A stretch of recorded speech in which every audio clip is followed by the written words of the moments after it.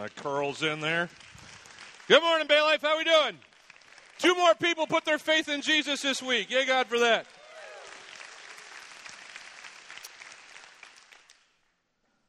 Did you guys answer me? How you doing? It's great. If you're visiting for the first time, I'm Mark. I'm so glad you're here. Came on a good week. They're always good weeks, but this is especially a good week. We're going to talk about the healing that comes from Jesus. Let it be Jesus. Amen. It's great to have Kim Hensley. She's the worship leader at a church in Iowa, but she's from us, and she came back here this week to visit her family. I'm glad she got to sing with us. Isn't it great to hear the choir sing like that? And so we're going to continue the series we call Jesus Is. We're trying to figure out who Jesus is. That's why we called it that. And we're trying to live for him today. So if you have your Bibles, you can turn with them to Luke chapter 5. Luke chapter 5, we're going to start in verse 12. And I also want to remind you that we have the Bonanza coming up. Everybody signed up for the Bonanza next week. It's going to be a blast, as always. Just a great time for us as a church to get together as a family and enjoy each other's company and eat barbecue, because you don't need an excuse for that. Barbecue's just that good. So come and hang out. Hopefully you've signed up. If you haven't yet, you can do that at guest services. We'll see you next week. Can I pray and we'll get going? Hey, God, thanks so much for a chance to just open your word now. I pray that we would not be hearers solely of what we hear, but we would be doers of the things that we see your son doing in this text this week. Get me out of the way, speak in my place, and lead us to a life that is lived for Christ. And I pray it in Jesus' name. Amen. It was a couple Octobers ago that I contracted malaria. Who was here for Mark's malaria? That was fun. Malaria, just so you know, is not something that happens every day in America. So it took them a while to figure out what was going on with me, and it took me a while to understand that. But I do know this. I didn't want to go to the doctor. Is anybody else like that with me? I just don't like going. I don't want to. I mean, I know I need to every once in a while, but if I can avoid them, I will. I'm cheap. That's bad. And then I just don't want to, I figure it's going to take care of itself. So that's what I did with this case of malaria. I thought it was just a bad flu. But I should have known better, because it was a flu that happened every 48 hours. Malaria is this disease that basically malaria cells get inside your red blood cells, and then over a 48-hour period, they grow and grow and grow until they finally burst your red blood cells. That's what they do to you. That's how they mess you up. And so it gets worse and worse progressively as you have these 48-hour episodes. So I thought it was just the flu, but it came back every 2 days, and then I'd get better, right? And so I kept telling myself, that's what I do with the flu. Anybody else do that with the flu? It's just what you do. You just I'll go to bed, and I'll wake up in the morning, and I'll be fine. Well, it got progressively worse and worse until the weekend, where I finally, my body had enough. I preached that Sunday morning sitting down. I don't expect you to remember, but I didn't get up and move that day. And then that night, this last bout that finally, made me do something came. And malaria just locks your whole body up. I can't even explain it. It's like a muscle cramp in every muscle, and you feel like you're going to freeze. Your body's just going to come open because you're so cold. And so I'm just seizing up, and I'm, Kai, am I right? I was just a mess. And I'm yelling at my kids to get me blankets and water, and I'm praying to God. I'm praying one of those prayers that this might be the end prayers. Anybody ever prayed one of those prayers? Lord, I don't know if this is the end. I'd love it for it not to be. I'm a young guy. There's other things I'd like to do. Bucket list, right? But if this is the end, take care of my, my beautiful wife and my kids and provide for them. And God kind of interrupted me in my prayer. I don't know if he ever does that for you. Prayer is supposed to be a conversation. And so in this particular conversation I was having with God, he's like, hey, Mark, go to the hospital. That's how he said it. That's how he talks to me. I don't know how he talks to you. He's like, you dummy. This is not the flu. Go to the hospital. So longer story shorter, I got in an ambulance. I rode to the hospital. They pumped 6 liters of fluid into me. I'd lost that much of my fluids. And eventually around 1 o'clock in the morning that morning, the nurse that had been saying it for 5 hours was proven right. I had malaria. And it was pretty easy after that. They just, popped some pills in me and let me stay there for 4 days until I had enough strength to get in the car and drive home. And then I stayed at home for 3 weeks and slept almost the entire time. It really knocks it out of you. And then I came back to work. How's it going here today?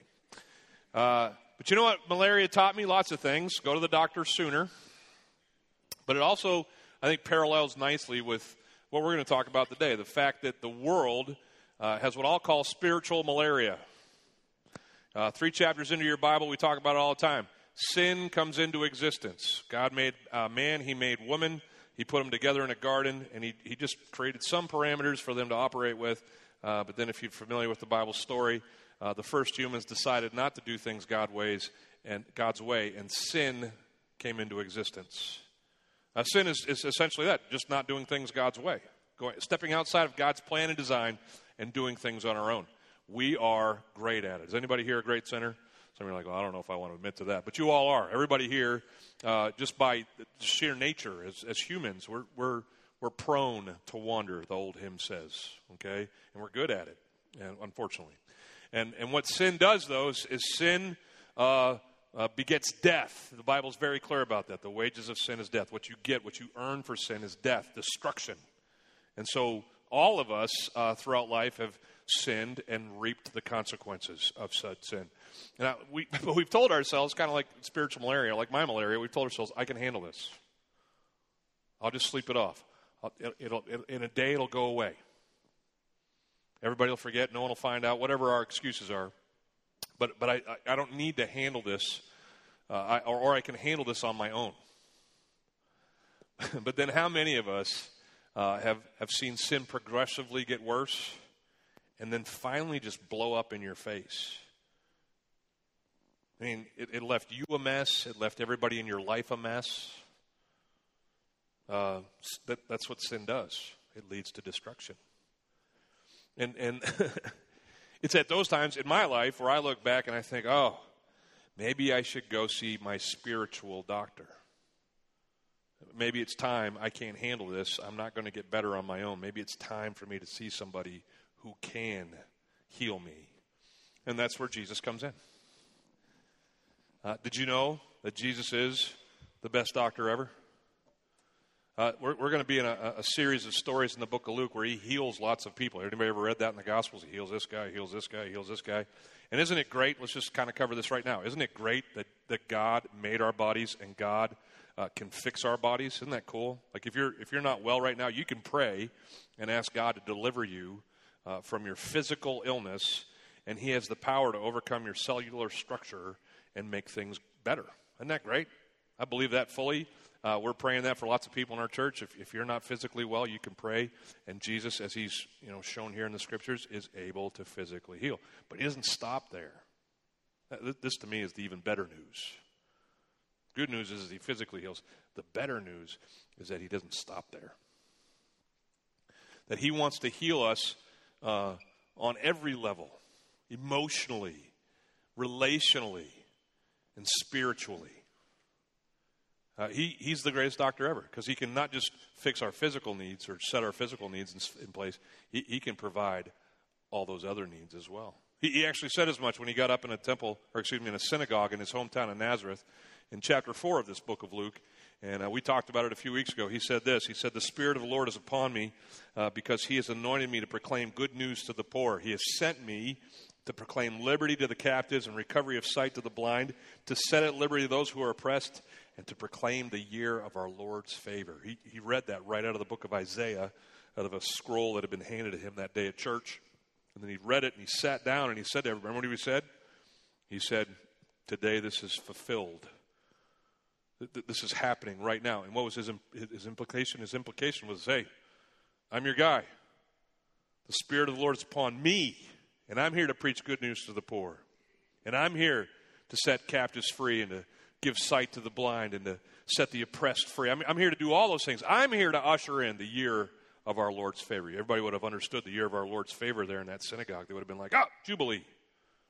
He's talking about the year of Jubilee, which throughout the history of Israel, since the beginning of the law of Moses, had been this commandment of Israel that every 50 years, all of the slates were wiped clean. Like if you owed $1 million, guess what? Year of Jubilee, you owe 0. It's this great picture of what Jesus ultimately did on the cross. When he died and he took upon us, or upon himself, the sins of all of us, he brought a year of Jubilee, grace, something we could never earn, something we could never expect. He brought it for us.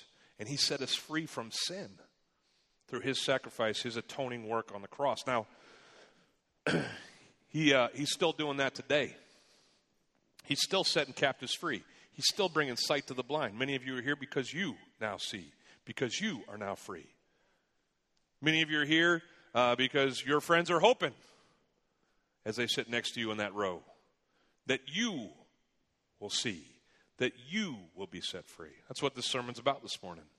It's about the healing from the best doctor ever, Jesus. And the healing that is total in its nature. It's not just physical, it's relational and emotional and spiritual as well. So 2 questions I want to ask you before I get going. We start looking into the stories of these 2 particular healings we're going to cover this morning. The first question is this. It's probably a question you hear when you go to like the actual doctor. It's usually phrased in some form like this. Where does it hurt? Anybody ever got that from a doctor? Hey, where does it hurt? Tell me what's going on. Why are you here today? Well, I got a tummy ache.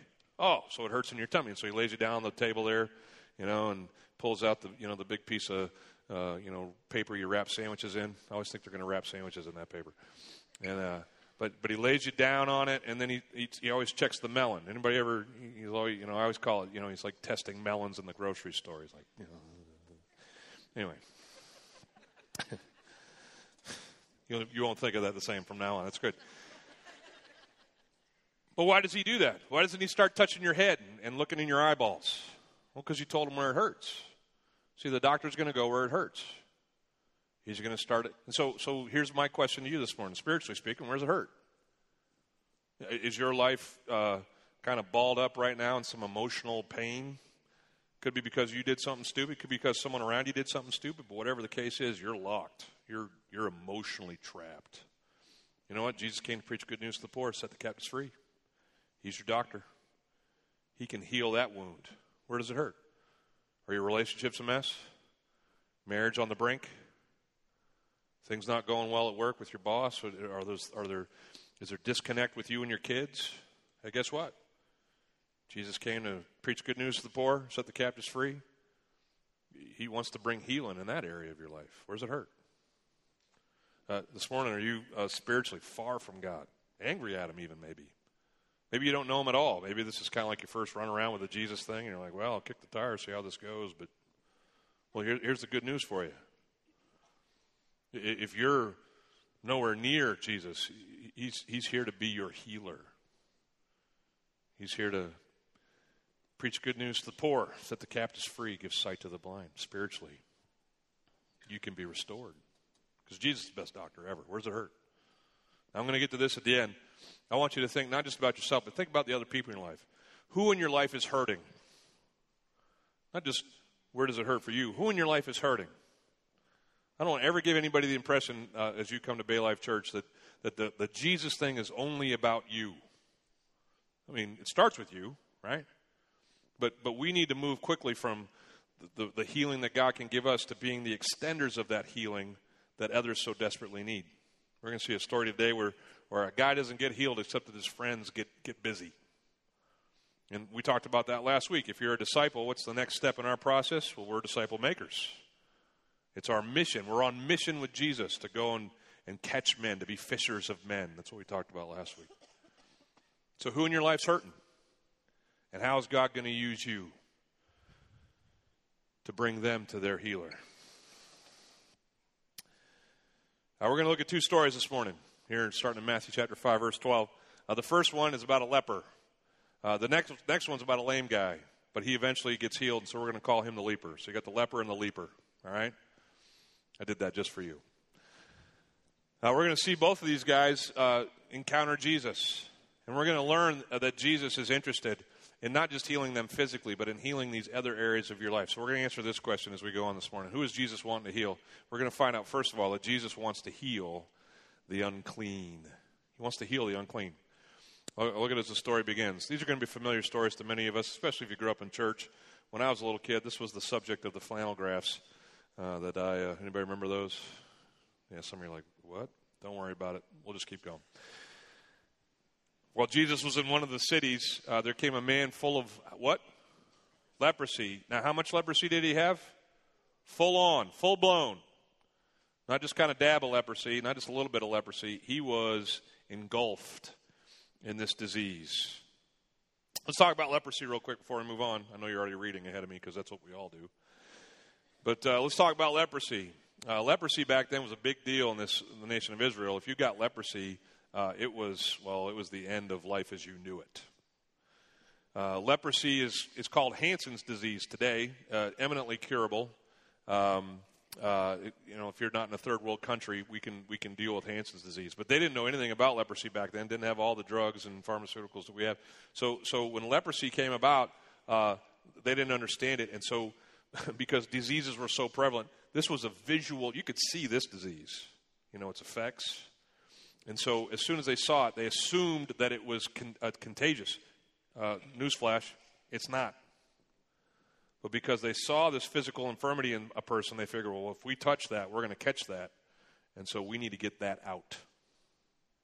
Leprosy, just so you know, was kind of this big heading over a broad number of symptoms. So like if you had psoriasis, not leprosy, but it's a skin disease, shows up in lesions and discoloration in your skin, guess what? You were a leper. And so they lumped you in with everybody else who was a leper. Now, if you want some extra credit homework, you can go read Leviticus 13 and 14. I know everybody's read Leviticus like over and over again because it's that easy book in the Bible. But in Leviticus 13 and 14, the Old Testament tells us what the standards are for lepers in Israel. And if you were a leper, the first standard was you're out. You're no longer allowed to live within the rest of society. They were the original zombies, the walking dead of the day. They were cast outside the city.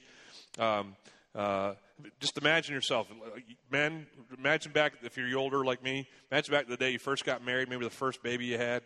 You're in that period of life where everything is just getting going. It's good. You're excited. And then all of a sudden you got this spot that comes up on your arm, and someone sees you at work with this spot on their arm, and they go to the leaders of the city and they say, hey, Mark's got a spot on his arm. And the leaders of the city come to you and they say, hey, we heard you got a spot. And they see the spot and they identify it as leprosy. And guess what? That's your last day in town. You're not the father of that child anymore, at least not a present father. You're not the husband of that wife anymore. You're cast outside the city. And the law stated you could not come within 100 feet of someone who was clean. If you were a leper, you were unclean, and you couldn't come within 100 feet of someone who was clean. If you came into town, you'd have to yell preceding your arrival, unclean, unclean, so everybody could get outside the 100-foot line. Sometimes they would even have, bells that would hang around their neck and clang as a warning to other people. Socially, you're just completely set outside. So they'd find each other. They'd form colonies. That's why you see 10 lepers coming to Jesus and being healed in another account here. They would live together. They were the walking dead of the day. Everybody familiar with leprosy? So this leper comes up, and it says, when he saw Jesus, he fell on his face, and he begged him, Lord, if you will, you can make me clean. Now again, the Bible contracts and shrinks what's really going on. So let's unpack that a little bit. First of all, the leper is close enough to a big crowd of people that he can fall on his face before Jesus and ask him to clean him. So here's what had to happen. Was he yelling unclean, unclean before he got there? No, he snuck into town. He hid his leprosy. And so at the great unveiling, when he got close enough to Jesus so that he could fall on his face before him, he flips off his hoodie, and everybody sees all the lesions and all the mess that is his leprosy. And what happens in the crowd? Bye-bye. Where's the 100-foot line? I can't believe, let's call him Bob. I can't believe Bob came into town and didn't say unclean. We're all going to be lepers now. If I could get within 100 foot of that guy, I'd give him a little piece of my mind, right? Everybody scatters except who? Jesus ain't going anywhere. He just stands there. He looks lovingly at this leper. And he listens to him as he begs in faith, in desperation, for this man he's never met to heal him. If you are willing, you can heal me. How about that for a faith statement right there? Everybody lean in. Let's have our first lean in moment of the morning. Is everybody leaning in? Here's the deal. Jesus is not afraid of your disease. He's not afraid of your sin. When everybody else runs the other way because you messed up, when everybody else runs the other way because you're unclean, Jesus isn't going anywhere. He's staying right there. He's ready for whatever's wrecking your life. Let's work on this. That's why I came. Preach good news to the poor. Set the captives free. Sight to the blind. Let's do this. Good to see you in town, Bob. And Bob asks these things of Jesus, and it says that Jesus stretches out his hand. Hang on. Jesus did what? In that culture, you did what? You touched a leper?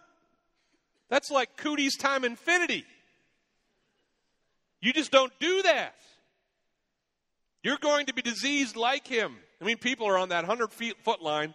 They've seen this guy bow before Jesus. They're straining to hear what he's saying to him. And all of a sudden, all they can see from a distance is that Jesus is putting his hand on this guy's head. I mean, he's touching the sores that exist on this man's scalp. And they're like, oh, forever unclean. And he says this. He stretched out his hand, and he touched him, and he said, oh, Bob, I am willing. I am so willing. I'm so glad you had the courage to come and ask. Be clean. And what's it say? That over a period of 3 months, as he took this, round of pharmaceuticals, is that what it says? No, it says immediately, the leprosy left Bob. Now, again, it's just one sentence, but you gotta picture it. Does everybody picture the Bible when you're reading it? Slow down and picture this stuff. You're standing there, 100 feet away, see Jesus put the hand on Bob. Or Jesus leans in and says, Bob, I'm willing. You're clean. And then Bob starts to physically change before your eyes. All the hair that had fallen out from his leprosy grows back. Sometimes lepers would lose their appendages. Their fingers and toes and their nose even would fall off. Those things grow back like a Michael Jackson, Thriller video. Oh, right? And they're right there, and you're watching it before your very eyes. This guy is going through a physical transformation that completely goes against everything that you know. It'd mess you up for days. But Bob was having a different experience. He's not freaking out in that way. He's like, oh, look at this. You think he's hugging Jesus? It's like, you started, you touched me, I'm hugging you. He's so excited because he knows he can feel his cellular, on the cellular, he can feel himself changing. And he's well. Can't believe it. Here's the deal. I faked you out, sorry. Jesus wants to heal the unclean. Who's unclean? Hi, get a mirror, every one of us, right? All of us are unclean. And his mission on earth is to heal the unclean. And I want to talk about that first part that I was sharing with earlier. He wants to heal us, not just on a physical level, but an emotional level. You got to understand the toll that it's taken on Bob's life to be a leper. What did I do to deserve this? In fact, I should bring that out. You notice there that he says, if you are willing, you can cleanse me, you can make me clean. He doesn't say you can heal me. He doesn't say you can rid me of my leprosy. In fact, you'll see this over and over again. When Jesus heals someone in the Scriptures, a lot of times it says that he cleans them. It's a very particular phrase. It's chosen, and it's loaded. Because here's the deal. In that day and age, people usually equated your illness with your sin. Like, remember the time, I don't know if you remember this, but Jesus was hanging out with his friends, and they walked past the blind guy, and his friends asked him, his disciples asked him, hey, who sinned, this guy or his parents, that he's blind? Remember that? Now, if you remember that's just a little glimpse into the mindset of this, ancient culture. They believed that everything was karma. If you are sick, if you are handicapped, if you have some kind of illness, it's because either you or someone that you know and that's close to you sinned, and now you're being punished for that sin. In a law-governed society, that's a logical inference. If you remember what Jesus said to his friends that day when they were passing the blind guy, he's like, neither of them. You guys settle down with this karma stuff. We're not doing karma. Sin is a nasty thing, and it just rests on people in different ways, but it's not like they did this and deserve this. Not to say that sometimes people don't sin and get what they deserve. Has anybody ever noticed that every once in a while? Okay. But he's not saying it's not math. It's not 1 for 1 every time.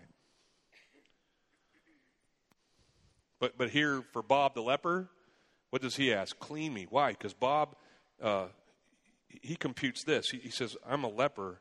I must have a spiritual problem.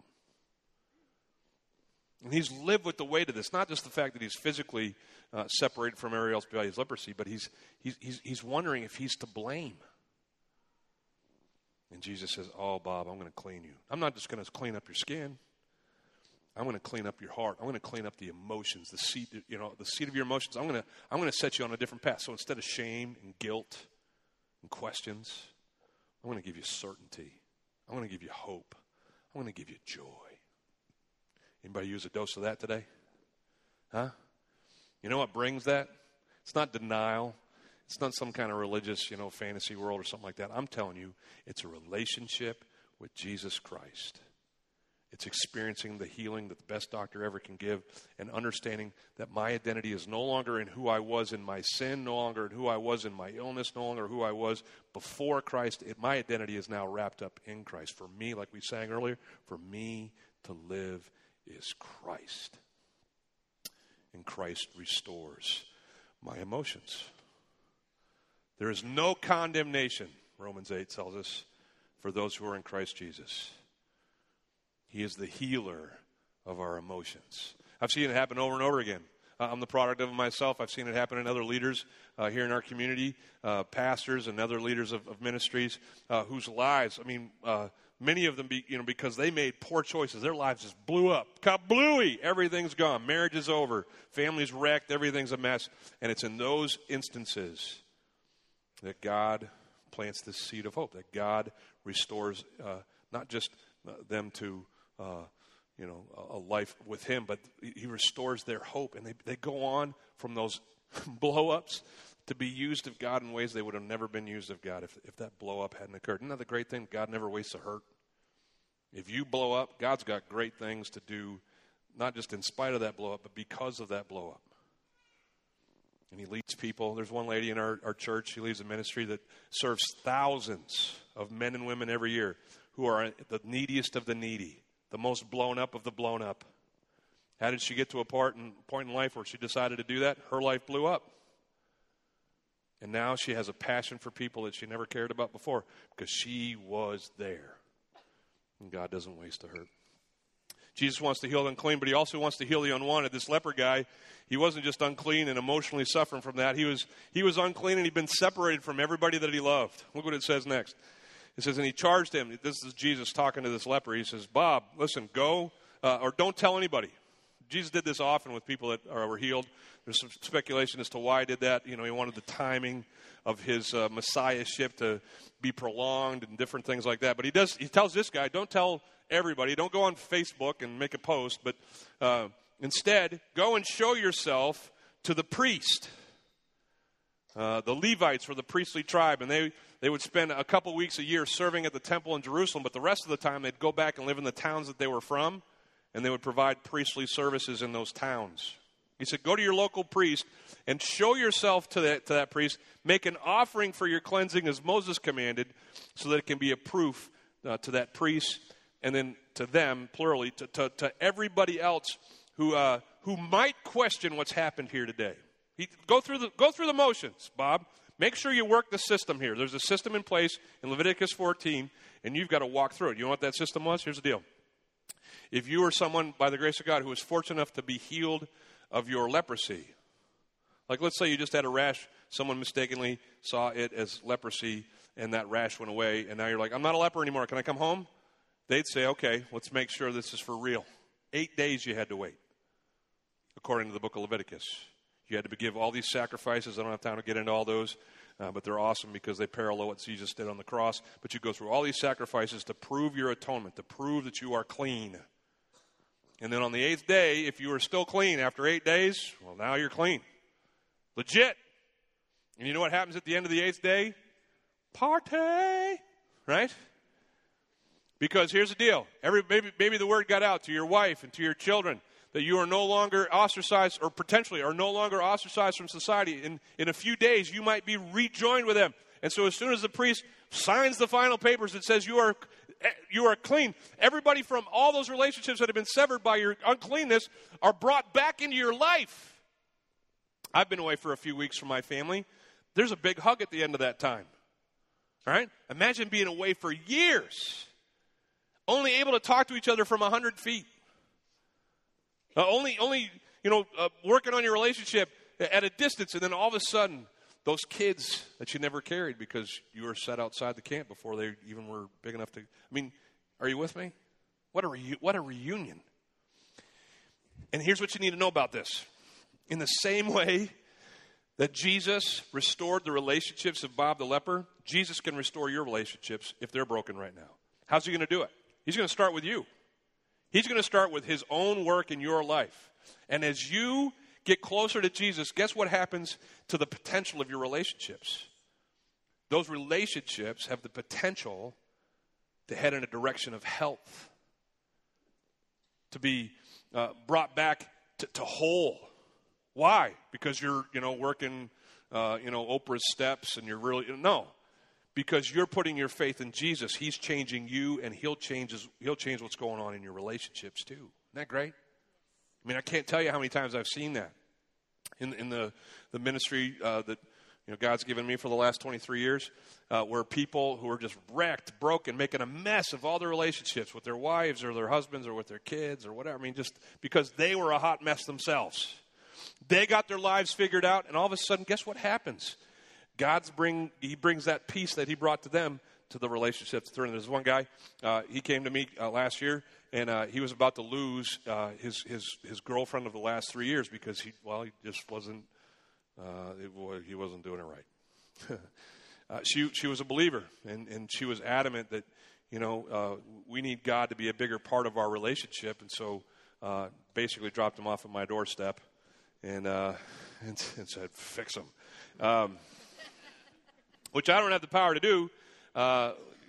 If that's a discouragement to you to come and see me, I'm sorry. But there's nothing special here. But I know someone who can fix things, and I'd love to point you to him. Right? So he gets in there and starts talking to me about everything that's wrong with her and their relationship and why she's crazy. And I'm listening, and I'm saying, "Oh, that's typical. Sounds like most relationships that I know. There's going to be problems. Married people, anybody? Come on, right?" But I said, there's one factor that's missing here.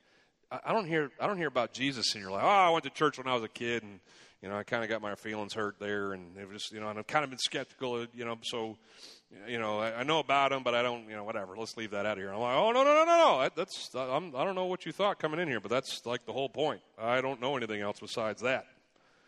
So if you don't know Jesus or you don't care about Jesus, we can stop right now. Let's go to lunch. We're done. He's like, oh, well, tell me, and so we got to talk more. And soon after that, my buddy put his faith in Jesus Christ. Not because he wanted to save his relationship, but because legit, he understood his need, and he went to see his doctor. And Jesus restored his soul. He cleansed him. Shortly after that, they got married. Pretty cool. I got to be the one who officiated that wedding.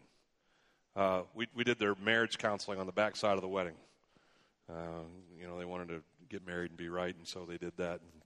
And so we're still in the middle of their counseling, but I can't tell you, it's years. We're friends now. It's been about a year since all this started happening, and my buddy was sitting in a counseling session with us the other day, and he said these words came out of his mouth. He said, "You know what?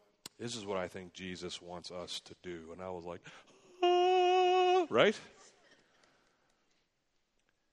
Because what do I ask people often when they're in the middle of a mess? Where's Jesus in all this? You know what he's doing? He's like, here's Jesus. He's in all of this. And here's where we need to go so that we honor him and have peace between each other. Yeah, Jesus is not just interested in healing us physically. He's not just interested in healing us emotionally. He's interested in healing us relationally and restoring our relationships as he restores us. Now, I'm going to, just for the 5 minutes I got left, let me tell you one more quick story. We'll only get halfway through this one, but I want you to hear this part. It says, just so you know, even more of the report of his work went out, and more people came to see him. Jesus, verse 16, he would always take time to get away and be with his father. We're going to talk about you being someone's helper here in the next few minutes. If you're going to be someone who helps someone find Jesus, if you're going to be someone who points them to the doctor, you got to make sure you take care of you. Jesus did that all the time in his ministry. Get away, breathe, connect with God the Father. I always put it in terms like this. If you're in a cabin, an airplane cabin, and you lose pressure, what are you supposed to do first? Fix your mask before you fix anybody else's, right? It's just the general way this is working in disciple making. So as long as we're clear with that, let's look at this next story, and we'll see that Jesus wants to heal the unable. We're going to hear the story of an unable guy. On one of those days, as he was teaching, a bunch of Pharisees and teachers of the law were sitting there. They had come from all around Galilee and Judea and Jerusalem. Galilee's in the north, Judea and Jerusalem are in the south of Israel. So basically he's just saying from all over the country, people are starting to come to check out this carpenter from Nazareth. Is he really the Messiah? And so there they were on this day, and it says that on this particular day, the power of the Lord was with him to heal. So we're going to see something cool happen. And so, behold, some men were bringing on a bed a man who was paralyzed, and they were seeking to bring him in to lay him before Jesus so that Jesus would heal him. But it says in verse 9, finding that there was no way to bring him in, anytime that Jesus was teaching now, he was surrounded like 10, 15 people deep everywhere he went. And no one was letting anybody to, come in. I mean, he was in this house. The Pharisees and the teachers of the law were in the front row because they always got the best seats. But then everybody else was just kind of surrounding the house. I mean, it was just this mob. And these guys come with their buddy. We'll call him Larry, the lame guy. And Larry's on this cot, and they're trying to get him in so that Jesus can heal him. But there's just nobody's giving him any space. So what do? They go up on the roof, and they let him down with his bed through the tiles into the midst of that room where Jesus was. And Jesus says this to him. He saw there, whose faith? The friend's faith. This is really interesting. He didn't see Larry's faith, although I'm betting Larry had some. Okay? Larry doesn't agree to have his friends go through all this, trouble, potentially making problem with the other people, like the owner of the house. Can we all agree that if someone came to your house and cut a hole in your house this afternoon, you're going to have some things to ask them about, right? Anybody got some questions? Excuse me. I heard the saw start. Why are you, ripping through my roof? Are you going to have that question, right? So Larry apparently had faith to give the okay for all this. But Jesus says because of their faith. Isn't that interesting? When he saw their faith, he said, hey, man, your sins are forgiven. And I wish I had more time to cover that, but I don't. But let's talk about these friends. I always was told there was 4 of them because there's 4 corners of a cot. But these are the cot carriers. There could have been more. There could have been less. But these were the guys who cut a hole in somebody's perfectly good roof and lowered their pal through it so Jesus could heal him. Did you guys know that you're cot carriers for somebody?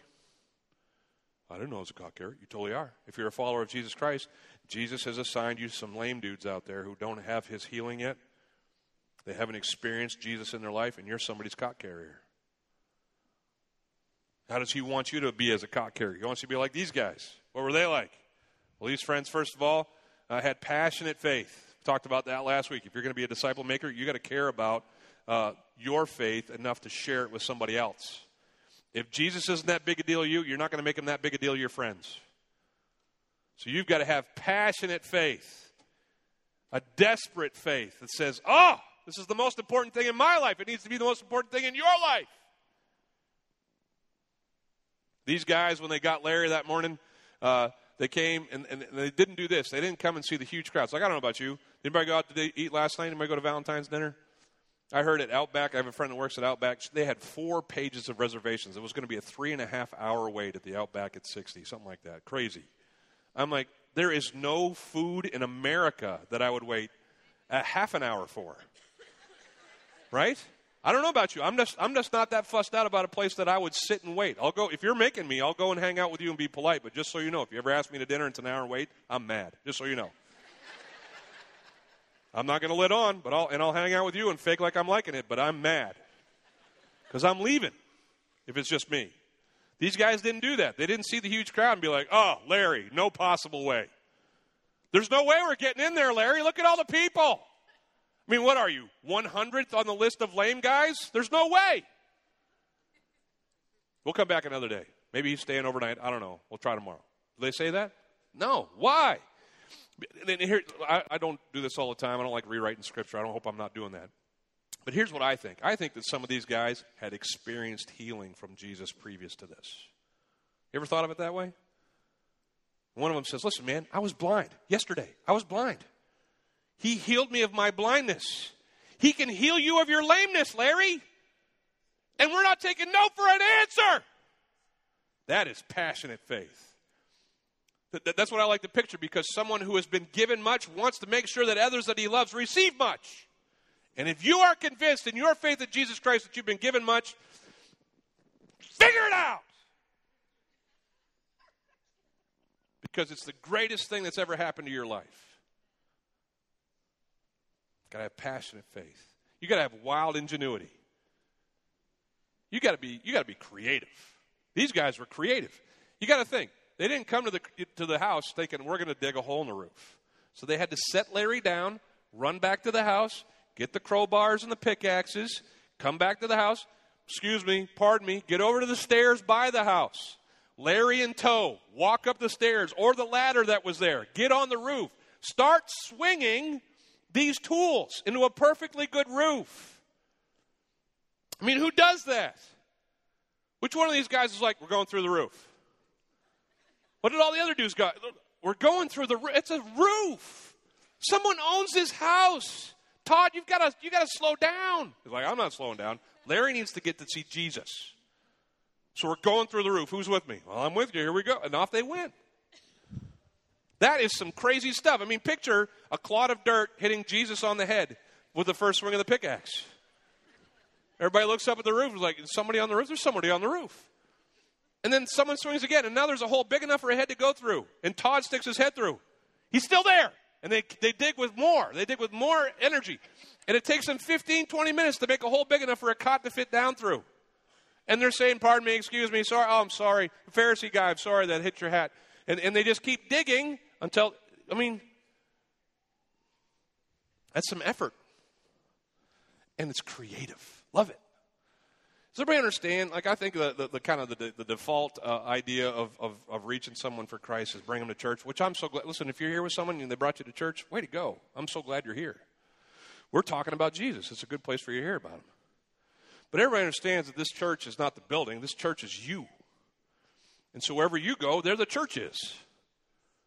And so you don't have to bring them to the building. You can bring them to your building. And if you're in that building, it's your house, it's your job, it's your school, it's whatever, guess what?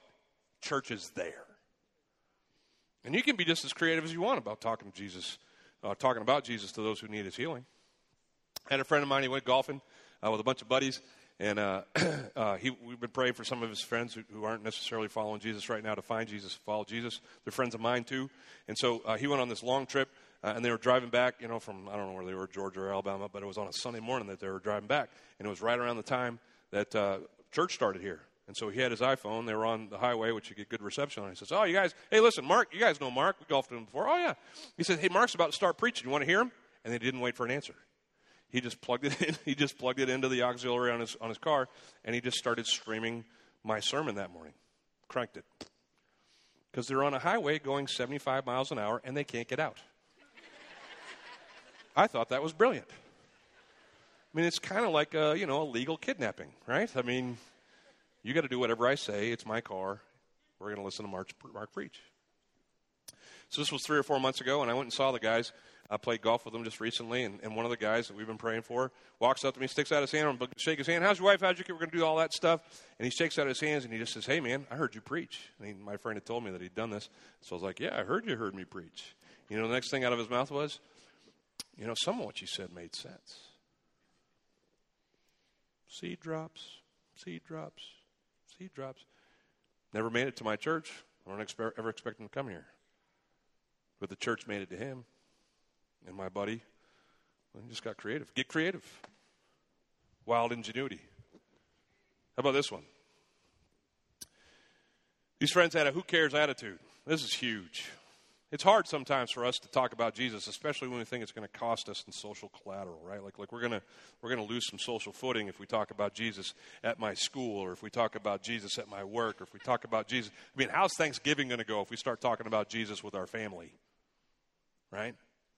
And so what do we get concerned about? Well, what's the world think of this, instead of what does my friend who needs a Savior really need? I mean, I can't care. These guys are digging through somebody's roof. We'll fix it later. But they're doing whatever it takes, and they're not listening to the jeers and the complaints. They're just, hey, we're going. Larry needs to see Jesus. That's focus. And then finally, they work together. There's a team. One of my favorite things to do in ministry is to share my faith with someone and to see them, by the grace of God, nothing to do with me, but to see them put their faith in Jesus Christ. It's by far one of my favorite things that I get to do. If you haven't had that opportunity, man, your Christian faith will never be the same. Once you've shared your faith with someone and seen that person put their faith in Christ, it's just life-changing. I guarantee it. And so the times that I get to do that, I mean, they're just blessings. But you know what? Almost never am I the only person in that person's line of coming to faith. Like if I get to share my faith with someone here at church at the end of their, I call it the finish line, and they put their faith in Jesus, here's what I tell them to do. I said, listen, you got to go tell people that you made this decision for Christ. And they'll go back and they'll start telling all their friends that they made the decision for Christ. And you know what happens that next week? My email box fills up. Because there'll be people from the church who'll write me, Pastor Mark, I can't believe that Gary trusted Christ. I'm freaking out. I've been working with Gary for 15 years, begging him to come to church with me. He came to some of the Christmas stuff. He came to Easter a couple times. I didn't even know he was coming. He probably did it on purpose because he knew I'd be all over him if I knew he was coming to Bay Life. But my wife and I have been praying for his wife and him for 15 years since I met him. And the few times that we've talked about it over lunch, I mean, he always blew me off, but I don't care. Gary's my brother in Christ now. Praise God. Right? And then another email will come the next day. And it'll be for someone I don't even know. And it'll be the person that says, hey, listen, I'm friends with Gary on Facebook. We went to high school together. You don't know me. I live in California. But from the time I met Jesus as a baseball player in high school and Gary was on my team, I was praying for Gary. I tried to get him to come to church with me as a high school, junior and senior. He just blew me off. But ever since then, since we've been friends all of our lives, I've been praying for Gary to find faith in Jesus Christ. I wish I could have done more. We just didn't live near each other. But I prayed and I prayed and I prayed. And then this week I go on Facebook, and he's got posted on his Facebook that he is a Christian. And I wrote him, and I asked him how it happened. He told me he got to go across the finish line with you. And I just wanted to say, God bless you and your church for being the part of Gary's life that led him to faith in Jesus. Isn't that great? It's a team. Like, think about your relationship with Christ. You are here today because a team of people has been brought together around you to see you come to faith and to see you grow in faith. It's a team sport, this Christian thing. And so if you're going to be somebody's nurse, if you're going to bring someone to the doctor and get them ready for their healing, then you got to be like these guys. If I had more time, I'd tell you more, but I'm out of time. So let me remind you what we talked about. Jesus is the best doctor ever. Best doctor ever. And let me ask you again, where's it hurt? Where's it hurt? There's something going on in your life, personally, emotionally, that you just can't fix on your own? You probably weren't meant to. It's probably not going to get healed on its own. Go to Jesus. Go to Jesus. He'll heal you emotionally. Relationships messed up. Don't go to the self-help section of Barnes & Nobles. Don't start there. Start with Jesus. Line your life up with his standards and see what happens in your relationships. Spiritually, you lost. You see what they said? He said, if I had time, I'd preach this part to you. But he says, man, your sins are forgiven. Remember Jesus said that? He said that to the guy, Larry, on the cot. Your sins are forgiven. He didn't say you're able to walk. He says your sins are forgiven. Listen, if you're here this morning and you've never met Jesus, you're lost in sin. It's a disease that's going to wreck you. And it's time to get those things taken care of. And the only one who can take care of it is Jesus. You came to preach good news to the poor, to set the captives free, to help the blind to see. And we're all the benefactors of his grace to us. So may we live this life with our doctor and help those who need him find him. And I pray this right now for all of us. Let's pray. Hey, God, thanks so much for your word. I pray that you would just impress upon us the importance of living life with you so that you can heal us personally, and then living life out loud in front of those who need to find you so that they can experience your healing as well. Lead us to do that, I pray. In Jesus' name, amen. God bless you as you go. Have a great week.